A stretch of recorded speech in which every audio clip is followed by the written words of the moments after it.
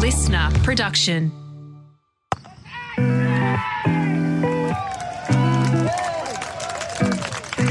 Hello and welcome to Willow Talk. Adam Peacock here with producer Sam Ferris. Brad Haddon, still not sighted.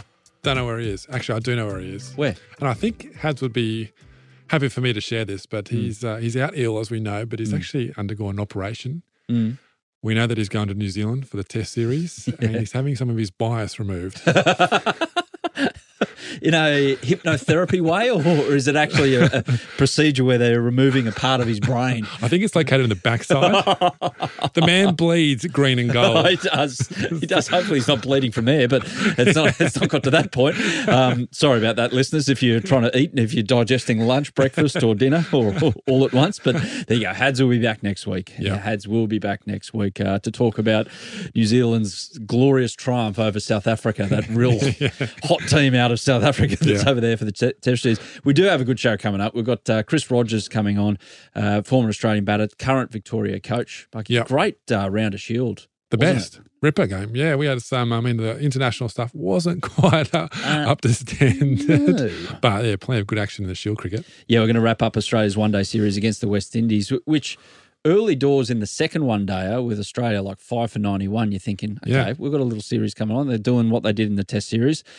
It all turned really bad at the SCG, and then it somehow got worse in a horrific manner down in Canberra. That was no good. Capital punishment. There you go. And finish with our risers and fallers as well. Got some good noms today. Big thanks to those who have rated us on Apple and Spotify. We're closing in on 300 ratings on Spotify, so help us reach that goal by the end of the month. And over on Apple, we're almost at 80 ratings, aiming for 100 by the time the clocks go back. How's that? It's good. Yeah? That's April 7 for you Queenslanders, to make sure you don't confuse your cows. You don't have that, of course. But you reckon we'll get there on I reckon we will. I reckon we will, yeah. Yeah. And while you're there, leave us a review if you could. Like the dude's dad. What did the dude's dad say, Sammy? The dude's dad said, "Great show, awesome knowledge and insight. Love hearing all of Brad and Elisa's stories. You wicketkeepers are a special breed. Keep up the awesome work, guys." Sorry, there are no wicketkeepers on this program today. No, absolutely not. I can barely catch a ball, let alone with gloves and pads on. But yeah, Hads will be back soon, and we'll hear from Elisa soon as well. As we sit here and record, she's involved in a one-day international for Australia, so we'll review all that next week. But let's get to our special guest, Victoria coach Chris Rogers. Yeah, Chris Rogers joins us right now. And Bucky, before we get into the cricket, I want to make mention of something that we discovered on the Triple M call of the one of the one-dayers on the weekend against the Windies. And it was that Mark Waugh nominated you as Australian cricket's greatest male dancer. Now, I'm not saying male dancer in any other term, but you can fill up a dance floor and just keep everyone going. Apparently you have some ability in that realm. Would you like to agree with Junior or disagree?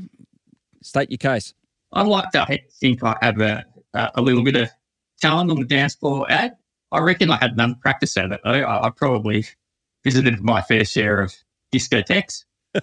But I certainly I got quite excited when I was out, and I would hit the dance floor, and sometimes I'd even pour a little bit of my drink on the floor just to get it a little bit slippery, and then that feet would really go. So that was my signature move. So yeah, I certainly enjoyed myself. Those days are long gone though. Okay. We will establish that you're a serious coach now. You've got to be a leader of men, not a man that diverts attention away from what they're trying to achieve on a cricket field. But I will ask one more thing. What was your favourite song to get going to? A little bit of MJ Thriller. That was the one to get going. Can't beat that one. Okay, no worries. Well, we did also come to the conclusion with Mark Waugh, and it was Brian Lara in the commentary stint at the time, that the best Australian dancer is not as good as the worst West Indian dancer, and Dwayne Bravo is apparently the best West Indian dancer. So that's where we are in the pecking order. Thankfully, our cricket's a bit better than theirs at the moment. Probably wouldn't be far off. In fact, I can remember when we won the third test in Perth in the 2013-14 Ashes, where we won 5-0. That was to win the series. And we went back to Shane Warne's villa. He had a big casino. and things got a little bit loose, I'd say, there. And there was definitely some dancing going on. But the memory I have, I'm not sure if I should say this, was and we were quite excited at the time. So just, forgive us for being well lubricated. But I remember, I don't know why, but Dougie Bollinger was just cuddling pillar pants around his ankles. So I'll never forget that it was one of the great nights. I remember Wardy was very impressed with some of the dancing. So that was a good night.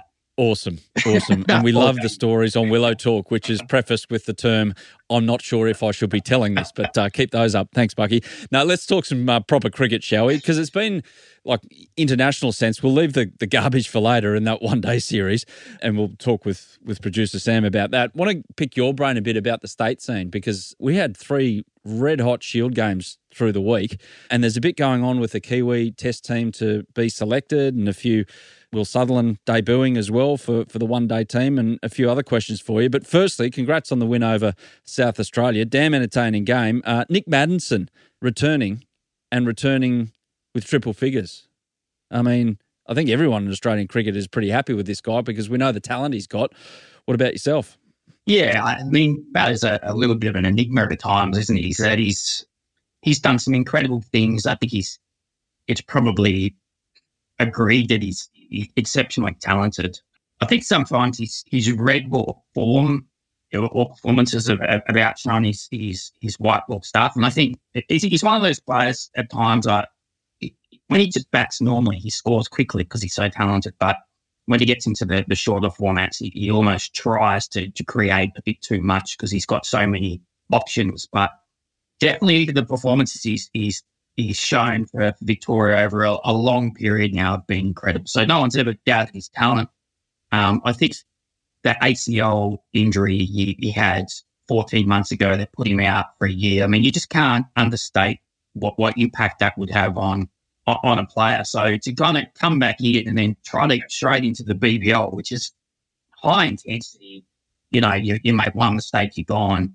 That was always kind of asked, and I think he was searching for answers, but he came back to the Victorian squad. Post that, he had a good opportunity to spend some time in the middle for both St Kilda and Victorian second 11, and we saw enough in that to think that that he still got plenty to offer. And he went and scored a really mature 100 in tough conditions. When the next highest score in the game, I think was nowhere near it from memory, but he's getting to that age where. He's 31, 32. He's getting to the peak of his powers, hopefully. So, hopefully there's plenty more to come for him. And who knows, if he can keep batting like that, then if it's great for Victoria, and who knows where it'll take it. You got a close look at, obviously, Fergus O'Neill on a regular basis. So he's come out and taken a fifer. Bradman, Young Cricketer of the Year as well, chucked in. Tell us a bit about him and where you might see him in a pecking order with, your next cabs off the rank back in the garage getting fixed again in Lance Morris. Scotty Boland's got a bit of an issue with his knee. Maybe provide an update with that. But are we pushing things a little further than they should by saying that Fergus is in contention for a Kiwi tour that's coming up? Well, I loved your analogy about the garage because it's interesting. I spoke to him at one stage and basically said, mate, a lot of the guys who are 6'5", 6'6", they're probably going to take 20 to 25 matches before things drop for them. That's just almost the experience they need to understand their body, the game, or that kind of stuff. He had about 5 games before he had to kind of be having a big impact because, these big 6'5", 6'6" guys, there's a good chance that they might go, past him because they've got the attributes, etc. And he sent a funny comment. He said, because he's one of his mentors is Abdal, who was a similar kind of bowler for Australia and Queensland. I coached him at Melbourne Cricket Club. And he said, those guys, the 6'5", 6'6" guys are like the Ferraris and the Lamborghinis, but we're the Ford Falcon. We're the ones who just, get in and get it done kind of thing. And I thought that was a pretty good analogy. And that's what he is. He just sees himself as someone who who goes in and gets the job done. He puts the ball in the right area, has exceptional skill with it, but just keeps asking questions at the bat. And in a day and age where T20 is so dominant, young players come through, don't really spend as much time on their defence. So if you can ask enough questions of their defence, you're probably going to have a bit of success. So he's been exceptional for Victoria. And it's not just that, it's his personality. He's one of those guys who sometimes it's almost like he'd rather be playing for Victoria with his mates than doing anything else in the world. He just wants to be with his mates kind of thing, and he will fight and give everything. So there's so much to like. He's a fun guy. He draws everyone in. As for your question, look, I don't know, but that's a question for the selectors. Do I believe he's good enough to go on and perform for Australia? Absolutely. It's not just the bowling. He brings other qualities, as I said, lifts everyone around him. But he's got to fight with that idea that he's the Ford Falcon and they're all the Lamborghinis. So, that's his challenge, and he's just got to keep performing. With that mullet that he's got, I can actually picture him like with the handbrake up, but the accelerator down, doing the biggest filthy burnout in a Ford Falcon, like a hotted up one as well. I don't know if he's that kind of character, if I'm casting dispersions on just assuming that he likes that kind of thing, Fergus, but he enjoys life and hanging around with his mates. So I'm not saying that he wouldn't be against the odd burnout here and there. I think he's driving around in a Chrysler at the moment, but I think he's what would your perception of him is and what he actually is to be a little bit different. He looks like he's that absolute larrikin. He comes from a pretty good family and he's had pretty good privileges along the way. So, but he's definitely he's one of the boys, and the guys absolutely love him, and I can't speak highly enough of him. Yeah, well, you've thrown that assumption out the window with the word Chrysler right there. Anyway, Scotty Boland. I mean, you look at his volume over summer and you go, far out, he's been unlucky, because when there's games been on, he's been busy, with the Australian team, standby, that next cab I was talking about, and saying here that he's picked up a little niggle as well. Where's he at the moment, Scotty? Because yeah, he had that moment a couple of years ago, but since, I mean, the guys in front of him have just stayed fit. Yeah, and that's reality for him. He's I mean, there's a fair bit going on around now. The chat around this bowling attack Australia has is as good as any attack that's Australia's ever had, and that's pretty exceptional to even be in the conversation of McGrath, Gillespie, Lee, Warren. But it really sets it's those three fast bowlers who seem to be in front of him. They are generational players who have earned the right kind of thing. And Scotty, he's well aware of where he sits. He's playing his best cricket that he ever has. He's got to 33, 32, 33 and above. And this is the time of his life. But at this stage, he's still sitting behind three unbelievable bowlers. So he understands. I think he's the kind of guy, though, if you ever needed someone to come off the bench and you absolutely 100% know what you're going to get from him, he's the man. So in terms of Andrew McDonald's options, and the selected options, I mean, he's someone you want to carry around in your back pocket because, if you ever need him, you just pull him out and he will give you exactly what he's going to give you, and it'll be successful. So he obviously won't be able to play forever, but at the moment he's playing really good cricket. There was a bit of a niggle on during the week, but a lot of times you kind of think, oh God, that's going to put him out for the rest of the game. He came back out the second innings and he bowled because he knows his body well and he's pretty durable as well. So that's a good thing in itself. One last one on that really entertaining game that you won by 3 wickets. Campbell Kellaway and Sammy Harper finished off the run chase. Now, Sammy, he had a horrific incident midsummer in the Big Bash when he got heavily concussed in the nets. I mean, did you have to do anything different with him to get his mindset back in the game, or did he take care of that himself because he knows himself so well?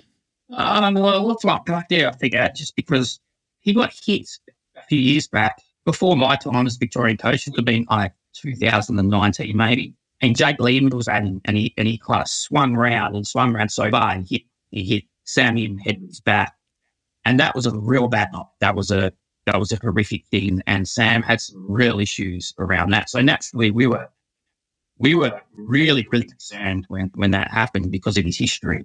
And it was almost like, well, this could be months. This could be out for a while. I think what we probably, unfortunately, have the privilege of is a lot of experience around, particularly with Will Pekowski. So we have some exceptional, medical support to go with it. So he was directed to the right people. He did all the right things, and it actually went really well. His recovery was excellent. I think he was in hospital for the night. He came out the next day, which was good in itself. And then it was pretty horrific. But yeah, even then, when we got to the selection table, it was like, geez, is this how we wanted him to come back in? Do we want him to come straight back into the Shield side, or do we want him to go through club cricket and get a bit of confidence?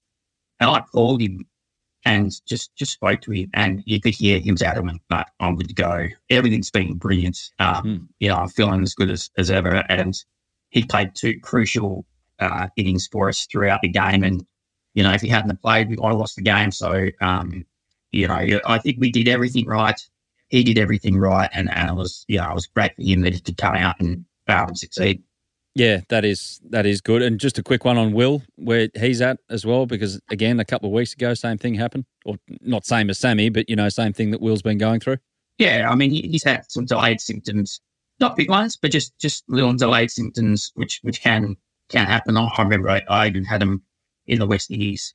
Kind of at the time, you think when it happens, you can think you're okay. And then, a day or two, a few days later, it kind of just a little bit of dizziness and things like that. So the medical team here, once again, they're probably not overly conservative, but very conservative with Will. So usually it's a 7-day, sit on the sidelines for concussion, but for Will, we kind of push it out to 12 days. So he missed this Shield game. Things are tracking pretty well, and then we will just look to have the right conversations and see if he's available next week in Sydney for that Shield game. Fair enough. Bit of rain around, by the way. Bring your spinners. Hey, with the Shield games that we saw this week, they were all great. They were all fantastic finishes. I mean, New South Wales got it done over in the West. Tight game. Interesting call with a not out in one incident that we'll get to later on this episode of Willow Talk. The votes are in with our Instagram poll. And up in Brizzy, Jordan Silk helped get Tassie home as well over Queensland. But you guys are second in the Shield ladder. So who are you playing in the final?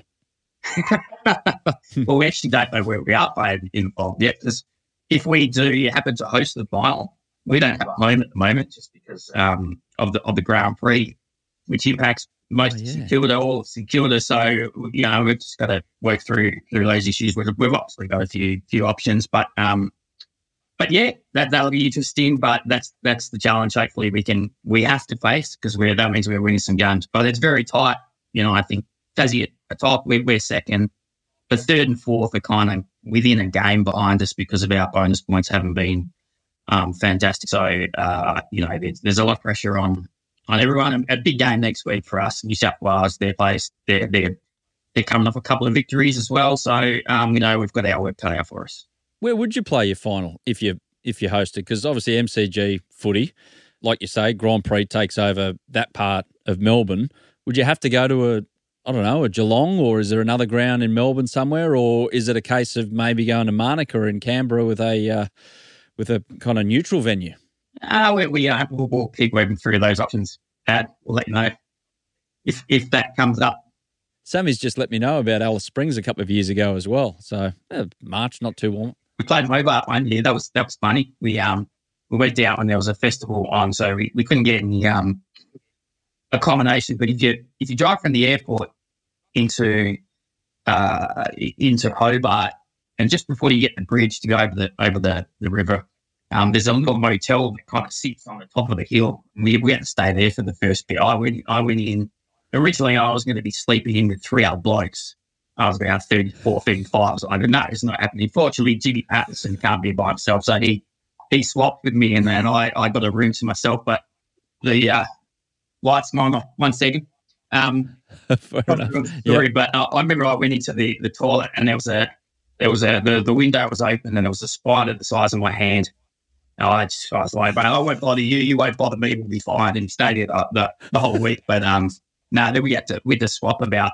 And after day 2 of the Shield game, we moved to another place. So those were interesting times. Yeah, we won. No, that was good in the end.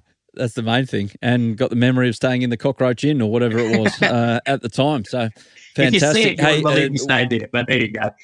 Good times. There you go.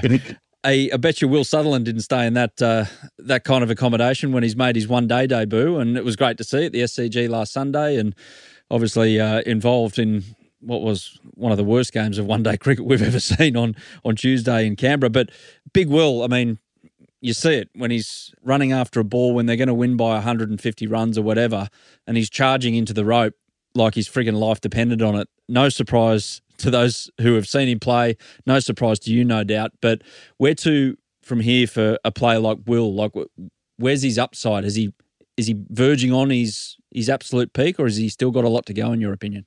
Oh, no, lot to go. I mean, particularly around his batting. I think that's going to be the real area of improvement. Just he keeps working through some issues and starts to believe. But in terms of, what you see with him, I mean, that's evident when you watch him around the place when he comes in to work. He's a first in, last to leave, hardest runner, best in the gym, best fielder kind of thing. He does everything right. So for us, on it, even that transition from Pete Handscomb as captain into Will Sutherland, it's the older guys. It's interesting because they have a lot of the leadership experience, but life starts getting in their way. They've got wives, kids, mortgages, things like that, and they just start to pull them away from the place a little bit, and that's completely understandable. But so that kind of 24 to 28-year-old, those guys, they're the ones who start to dictate the culture. And the thing that we really wanted too was every young guy who walks into this place, the person that they look up to is Will Sutherland, and say, right, that's what it takes to be a Victorian cricketer. So that was an easy call in some respects because he is that kind of guy, and he brings those leadership qualities.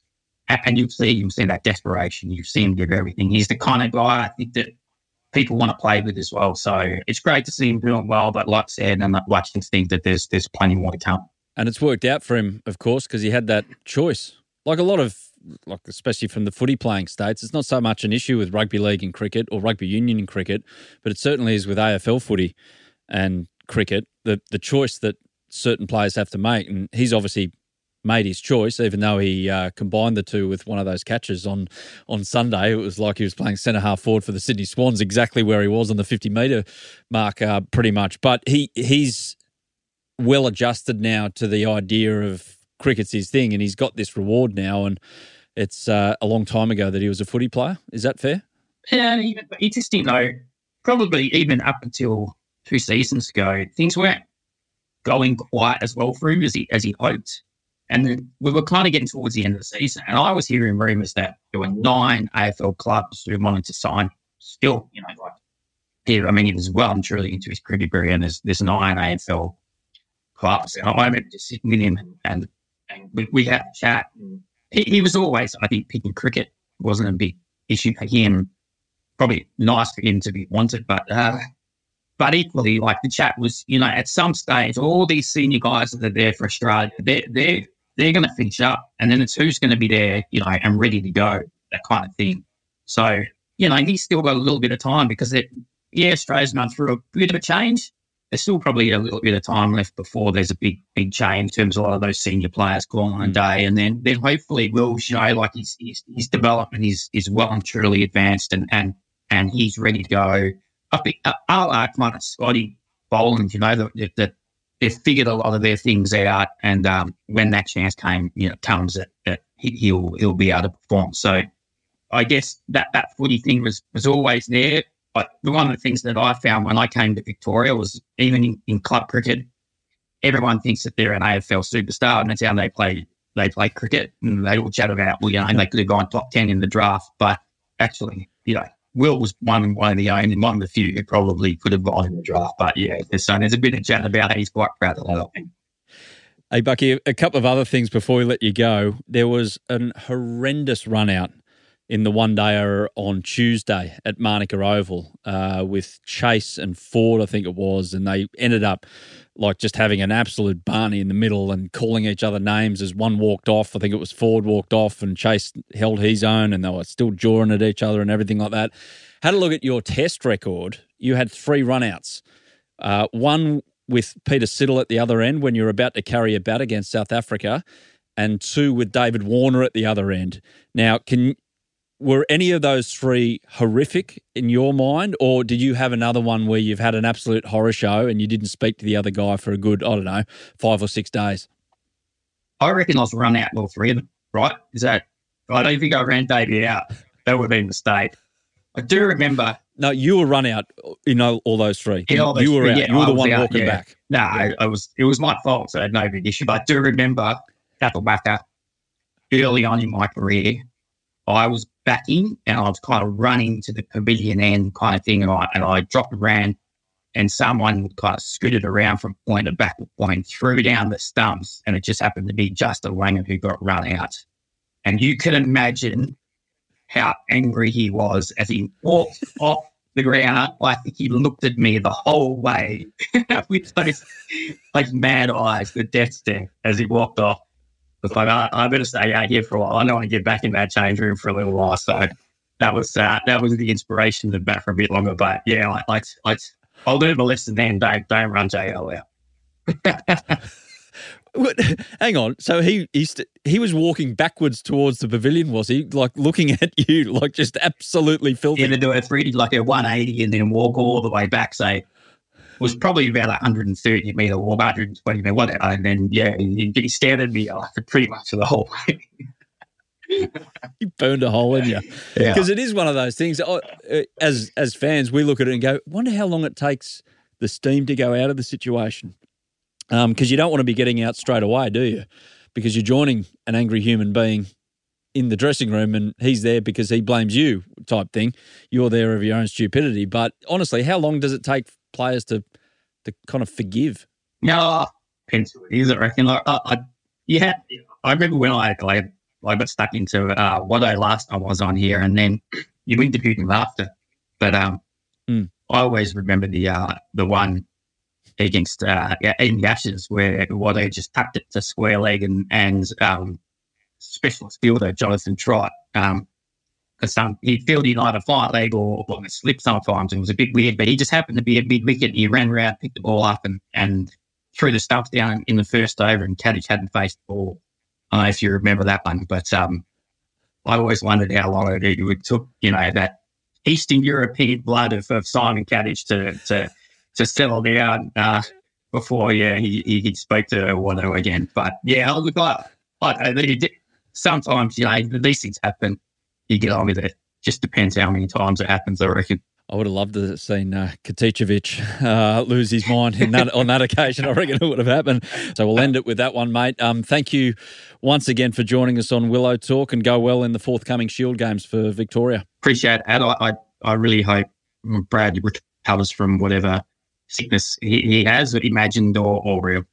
Yeah, exactly. We'll give him a cuddle when he comes back. Cheers, mate. Good on it. Back in a sec with plenty more about the one-day series against the West Indies and our risers and fallers. So we're back, and speaking of back, the West Indies are back in the doghouse in terms of cricketing ability, it seems. That was, what on earth did we witness on Tuesday, Sammy? We witnessed a demolition job. It was embarrassing is a strong word, but I don't think they would mind calling that performance embarrassing. That's watered down with a performance where you've got 259 balls remaining. Yeah, that's a lot of balls. It actually got me thinking back to 2003 when Australia A rolled Sri Lanka for 65 at the Adelaide Oval, chased it down in a handful of overs, and then they played a 25-over game. That's right. To give the fans who had turned up, there was about 10,000 fans to turn up, some more cricket to watch. Otherwise, they'd be getting there for less than a T20 back in those days. So they didn't think of doing that last night. They probably thought, no, we don't want to see any more of that. I don't know. But it would have been worth it. I mean, there was all that rain forecast for Canberra, but it stayed away. So yeah, they could have done it. Yeah. I know the Triple M crew might have been a bit happy because they went to a good restaurant on Monday night, and they might have been able to get back there on Tuesday night to do the double up. But yeah, I don't know. You can't say you feel for Xavier Bartlett, but it almost feels like anything out of that game has a bit of an asterisk next to it, given how bad the opposition was. However, taking 4 international wickets again, Xavier, so 8 for the series, and then Jake Fraser-McGurk going berserk, 41 from 18, including 1 over where he was just hitting it to all parts. They were the highlights from an Australian perspective. So hopefully that's the starting point for something much, much greater for those two gentlemen. Yeah, and Cameron Green did a harmy. His first ball went to first slip. Around the wicket. Geez, he got some swing. Straight to Will Sutherland at first slip. So there were plenty of highlights. But, yeah, I mean, there's no asterisk for Bartlett and McGurk in their early days of their international career. I mean, Bartlett's now being talked up as an Ashes bolter. An Ashes bolter. That's what I'm hearing in the papers. But pretty crazy effort from him to come in. And all that talk about resting, which we'll get to in a little bit, did him the world of good because he's gone 4, missed a game, 4 more. I think there's only a handful of players who have taken 8 wickets in their first couple of international one-days. So great start by him, great start by Lance Morris. Unfortunately, done that side issue. But, the generation next looking pretty good. We'll get to that in a moment. Just you got some stats to get off your chest here because there was some, if there's one thing a match like that does give up, it's delving into books and, web pages about what does that all mean? Where does it all lie? Where does it lie in terms of lowest one-day scores for the Windies? Well, it's their 5th lowest one-day score ever and the 2nd lowest in Australia after the 70 in Perth in 2013. I reckon Mitch Stark got amongst them that day. They played back-to-back games over there and both games didn't end very well for the West Indies. But, 86, 5th lowest in their one-day history. 186 balls bowled in the entire match makes it the 6th fewest ever in a completed men's ODI. All these stats are men's ODIs. Yep. It's the shortest match ever held in Australia, so we probably could have got another game, a T20, maybe a T20 exhibition game ahead of the T20 series that starts on Friday. And it's the shortest match ever in terms of balls bowled is 104 when the mighty Nepalese dismissed the USA for 35 and chased it down in 5.2 overs. So hopefully the US have improved ahead of the World Cup. Yeah, that was rain affected too. They still got a game in. Well, it's the T20 World Cup coming up anyway, but that's the 50 over one. Yeah. In terms of balls remaining as well? Yeah, 259 balls remaining. Australia's biggest win in terms of balls remaining and the 7th biggest ever. And it's the Windies' worst loss in those terms. In the last 22 one-days between these sides, it's 20 wins to Australia and 2 no results. And Australia's on a 12-match winning run in the one-day format. The record is 21 when they started and ended either side of that 2003 World Cup. Yeah, the dominant World Cup where they lost Shane Warne just before the World Cup and didn't miss a beat regardless, and then that epic performance in the final. Just on the Windies, I heard an interview with their CEO on the weekend. They said, fair and square in the end, we missed out on playing in the World Cup, but had a little bit of a pop at the fact that they tried to play as much cricket through the World Cup, and it actually hurt them because of their rankings, and their rankings fell, and they fell outside that. They had to go through the qualifiers. You can't sit here right now and say that they deserve to be in a World Cup on the basis of their recent 50 over, especially in light of these 3 games. They're worse than the Netherlands. Yes. In this format, which is incredible because in T20s, you look at their squad in T20s, they've got some of their big guns who can really turn a game by themselves coming back for it. It's just a shame that that they seem to have no interest in playing the 50 over format. That's the big issue, isn't it? That their best players aren't on the park all the time. We've seen it in New Zealand, South Africa, A or B or whichever way you want to look at it, are playing against New Zealand, getting hammered while their best players are playing in the domestic competition in South Africa. West Indies as a cricketing team, I guess they're not really a nation, but, as a nation, in cricketing terms, they need to have their best players to compete. Australia have the luxury of picking a lot of young players and still being able to compete really well. But for countries like the West Indies, those lower tier nations, not that they're still a test playing nation, they need to have their best players. And when they don't, things can go wrong really quickly. Yeah, it was just diabolical on so many levels. Where's Shamar Joseph? Well, his toes hurt. He's playing in Pakistan, isn't he? Yes, he's going there. PSL. Yeah, he went home to chill out after his epic thing. If that means that if Shamar Joseph needed that little break and it means he's going to be okay for their next test series, whenever that is, well, you can understand it. It was a massive emotional high for him. And the reception he got when he returned. Yeah, it was pretty cool. Yeah. It was pretty cool. It was better than the reception that Shaggy and Sean Paul got at the front gate at the SCG the other day when they got locked out because of torn jeans by Shaggy, the rapper. Didn't they say who gave you those genes? You just said it wasn't me. Oh, Sammy, you're better than that. You're better than that. I didn't do the accent. Thankfully. Yeah. Now, the only downside for Australia was Thing, as we had him on the podcast last Tuesday. So have a listen to that, an interview with Lance Morrison, learning a bit more about him. Thing, unfortunately, did his thing, his side thing. Yeah. And isn't that the worst? Like in a game like that as well, it's not as if it was on the line or anything. It's like doing a hammy when you're playing in a 80-0 win in a game of footy. But yeah, side strain, you'd have to say he's in heavy doubt for the Kiwi tour, which they haven't named the squad yet. So talking to Bucky before about who's where in the pecking order, is it? And one player I didn't mention with him, Michael Neser. Yeah, would he be probably first cab if Scott Boland isn't 100%? It sounds like he got through the Shield game the other day, but not 100%. He'd have to be, wouldn't he? I mean, he's been in and around the team for a long time now. He's played a handful of test matches. Good 12th man at the moment, given his big bash. Didn't he get down to all the best catches? Yeah, it wasn't his for the best, like down to the semi-finals of the best catch of the big bash. Yeah, he's an elite fielder, and you just get he would be a great player in New Zealand. You know, he swings the ball, moves it off the deck a bit, handy batter, amazing fielder. He'd be right up there. We looked at the Shield wicket takers, the top Shield wicket takers this summer. You've got Chris Tremaine, you've got Gabe Bell from Tasmania, you've got Fergus O'Neill in there. There's one other that I'm forgetting, so apologies to whoever that is. But Fergus has got the best average. He's 28 at 15. Mm-hmm. I think in the top 10, only Joel Paris, who's only played 4 games, he's got an average of 13 at the moment. He's taking wickets for fun. But yeah, there's a stack of players who are putting their hand up in terms of wickets taken this summer. Interesting to see who they take. I mean, it's a 2-test series. It's not that far away in terms of distance. So they normally take 2 fast bowlers as backup. So if Boland's fit, he'll go, and then they'll maybe Neser for the second one. T20s start on Friday night in Hobart, 7 p.m. start time for game 1. So Mitch Marsh and Glenn Maxwell back for that. No Paddy or Mitch Stark. Spencer Johnson in for Nathan Ellis, who is recovering from a rib injury. Then they go to Adelaide and then Perth with a day's rest in between. Spencer Johnson, shout out to Ben Horn.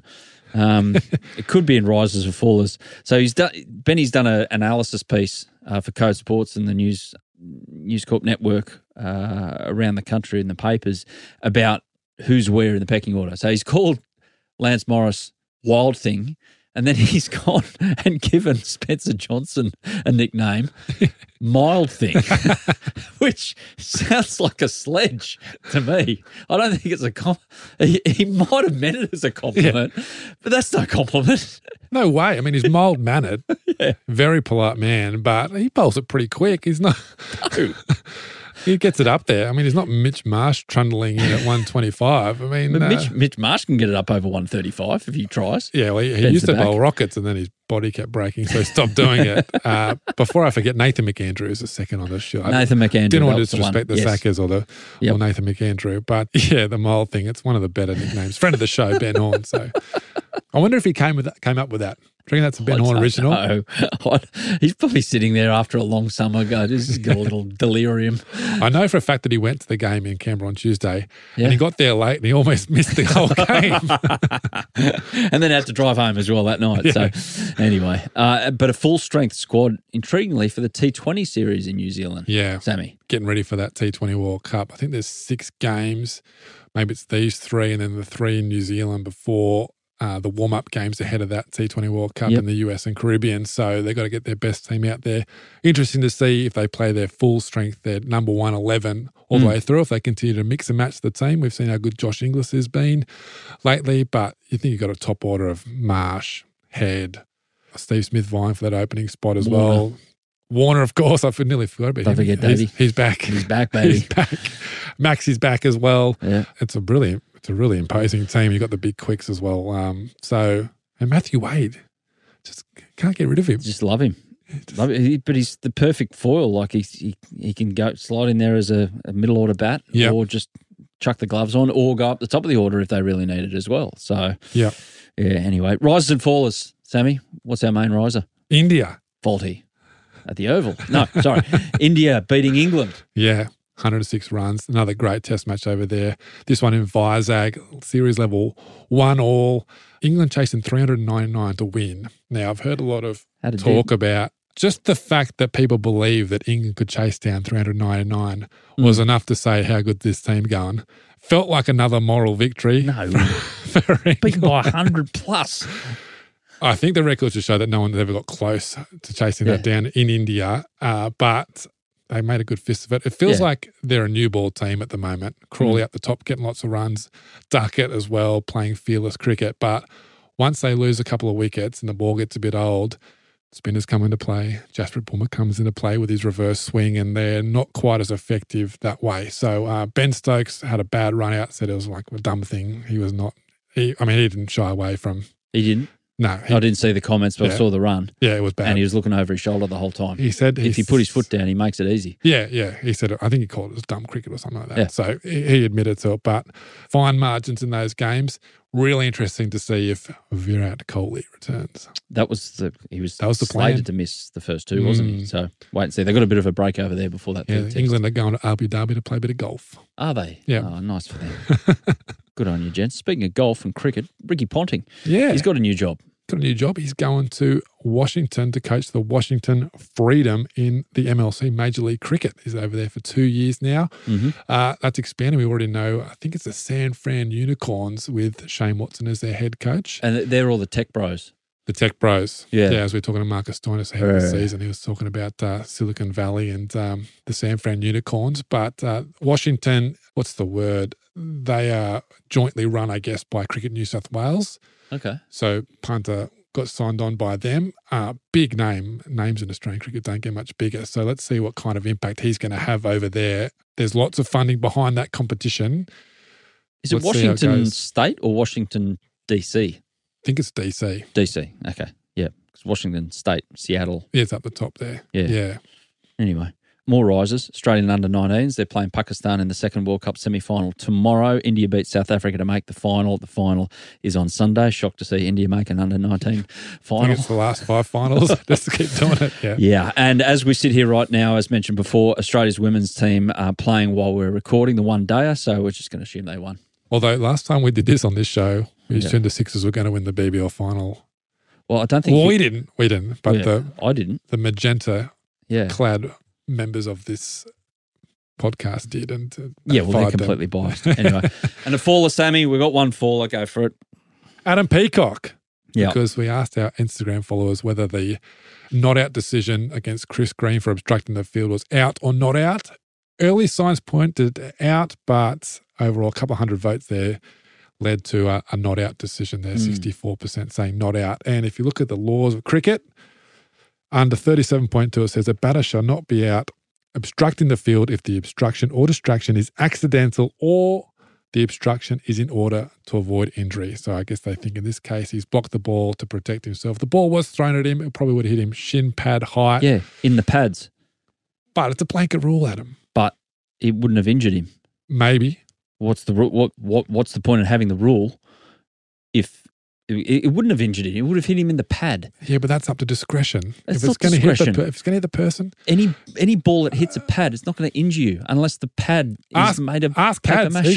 Ask Cads. He got hit by Sean Tate. You reckon he didn't limp off there with him? Well, we're holding that for him. I think we're going to get him for that. There's an inquiry on that one. Yeah, but no, I'm going to go full Trumpism on that and say that I dismiss those findings, that vote. Right. I'm not going to say that I'm going to have an insurgency on this building on January 6th or anything like that. Please don't. However, I will say 64% of you are completely wrong and I'm still right. So, yeah, well, I mean, like we said, we had Fergus, Callum Ferguson and Elisa Healy say it was not out. And Fergus Ferguson. He's on the mind. Yeah, exactly. I'm stoked that Adam Dale was his favourite player. Yes, after Adam Dale copped a drive-by from Brian Lara over summer. Chip and Dale. Yeah. About saying that he should have stick to the Gabba. It's good to see people like that kind of imparting their knowledge, and he was a skillful bowler, wasn't he, Adam Dale? Oh, yeah. To chuck it on Fergus and get the best out of him. You need different shapes of bowlers in your bowling attack, I reckon. Even the one Australia has right now, you've got the two big guys, Hazelwood and Stark, big tall fellas, but Stark is more of a skiddy bowler. He doesn't come over the top of the ball. Cummins does everything, and Hazelwood's your line-length bounce bowler. So if you can get a guy like Fergus O'Neill, get in the old Ford Falcon, know he's dependable for 10 overs, hitting the spot, challenging the defence. It sounds like Fergus driving the Chrysler. Won't Chrysler. ever be on a Ford Falcon. when Bucky said, he's privileged upbringing, good family, like this is not the origin story I was hoping for. Rags to riches. Yeah, come on. No, riches to more riches by the sound of it. No, good on you, Fergus. Keep punching away, and hopefully we can see some more wickets from him. And putting pressure on Australian selectors to perhaps get him in there because he seems like a real character. Yeah. Sammy, that's us for Willow Talk this week. Thank you, mate. Thank you. Have a great weekend, everyone, and we'll be back next week with more Willow Talk.